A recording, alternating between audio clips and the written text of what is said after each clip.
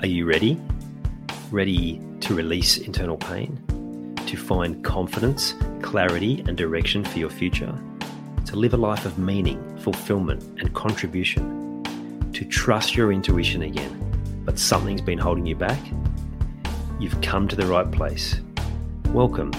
I'm Ian Hawkins, the host and founder of the Grief Code podcast. Together, let's heal your unresolved or unknown grief by unlocking your grief code. As you tune in to each episode, you will receive insight into your own grief, how to eliminate it, and what to do next. Before we start, I have one request. If any new insights or awareness land with you during this episode, please send me an email at info@ianhawkinscoaching.com and let me know what you found. I know the power of this work and I love to hear the impact these conversations have. Okay, let's get into it. Like it says in the heading there, you ever feel like you're in that rotation of 1 week you got the shits, frustrated, snappy, irritable. Next week you feel just down or a bit ordinary, and in a way the frustrated week's good because at least you seem to get things done, but because you're not showing up in the important areas of your life, important relationships, and just how you feel about yourself generally, then it leads you to that down space. And just frustrating, right? You get to that place where things annoy you and you just get in that habit of tolerating it. You're in such a repeat pattern that you're just like, you don't want to fight anymore. So there are certain things you just go, look, I'm not going to bother. And this pattern goes all the way back to your teen years. For me, I can remember the day. I can remember the moment where I'm like, I'm just not going to fight this anymore. Fighting with my siblings and always feeling like I was getting in trouble. And I'm just like, I'm not doing this anymore. So I'll just listen. I'll tolerate it just so it just goes away because I'm sick of the fighting. And that happens now when we're adults, right? And there are different times where that's been the case for me. And that was one of the real drivers for me for change. Is like, I'm sick of being like that. I'm sick of being angry when I come home. I'm sick of snapping at my children, at my wife, at the dog. And so it's learning how to process so that doesn't have to be the case. The problem is that there are certain tools that you may have learned to help you to stay calm. You just end up tolerating shit that you just should not tolerate. And what happens is that builds up and it builds up and it builds up. And like I said at the start, there is an element that it gives you drive and it actually fuels you to a certain extent. But then on the back end of that, you're still feeling rubbish because of how you behaved at certain times. Either when you tolerated things, you're like, why on earth am I even having to tolerate this again? Just having to clean up different messes. Or because you've reacted in a way because it's all bubbled out. And usually these things are like, they're not fair. Like, but you just get so used to it, you just like, I don't want to fight it. So you roll over again and you slowly sink down into a lower place. And the most frustrating thing is you just can't get those consistent results and performances. There are times where everything's flying and you're going really well.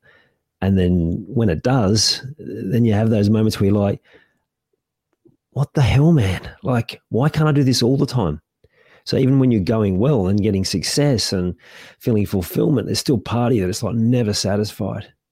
That's part of you that's searching for perfection and just gets so frustrated because you just can't get that consistency. You've had a taste of it, but you just want to be able to do it all the time. So the thing that's been working really well for me, and this actually came to me from my own experience, right? I was having an altercation in my family and I was quite upset, which is normal, right? Not anyone's fault, just part of living with people that we care about. And I found myself the next day going, I don't know if it's I'll show you or I'll better get on with it or whatever. But the next day I just got so much done. And I'm like, sorry about that, not knocking things over.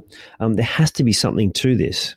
There has to be something to this fuel around anger, but there must be a better way to do it. And that's what I've learned. And now I'm showing my clients and they're getting awesome results. And the surprising things are that not only is it helping releasing the anger to give more of that fuel and drive, but it's meaning that you don't have to worry about things like procrastination. It means that you can bypass those avoidance tactics that you have, those distractions that you find, the scrolling, just the boredom at different times. And the other cool thing's been where it actually starts to release other parts. So you're shifting other stuff sitting in your system, like physical pain, like those old patterns where you just feel sad out of the blue, like you just can release those. So instead of in that place of I've talked about before, right? Talking about it's important, but feeling like you just have to talk about it. You're done with the talking. You actually want a strategy that's going to get you out the other side. And this is what this process does. Again, I've learned it from experience and I've implemented it from experience, and it's given me even more than I expected through that. And it's called the Anger Rehab Training. And I'm really excited to share this with you because it allows you to turn that anger into a fuel that not only allows you to give that drive forward and have that discipline, but you're not left feeling down on the other side of it. You're not having those ups and down moments, but you're having more of those consistent days, weeks, months, and you start performing at a level that you know that you've been capable of, but just haven't been able to until now. Game changer. So for those who want to jump the queue here, you'll find it on Eventbrite, eventbrite.com.au. You go to online events and search Ian Hawkins and you'll find it there. I'll be running one of these every week. I'll let you know it is a paid training, but such is the power of this and the impact it's going to have in your life. It's a very small investment for the positive impact this is going to have. And as always, you can wait till it appears on my social media or send me an email and you can get in the jump the queue and get the email from my my coming soon newsletter. It's on the list of things to do.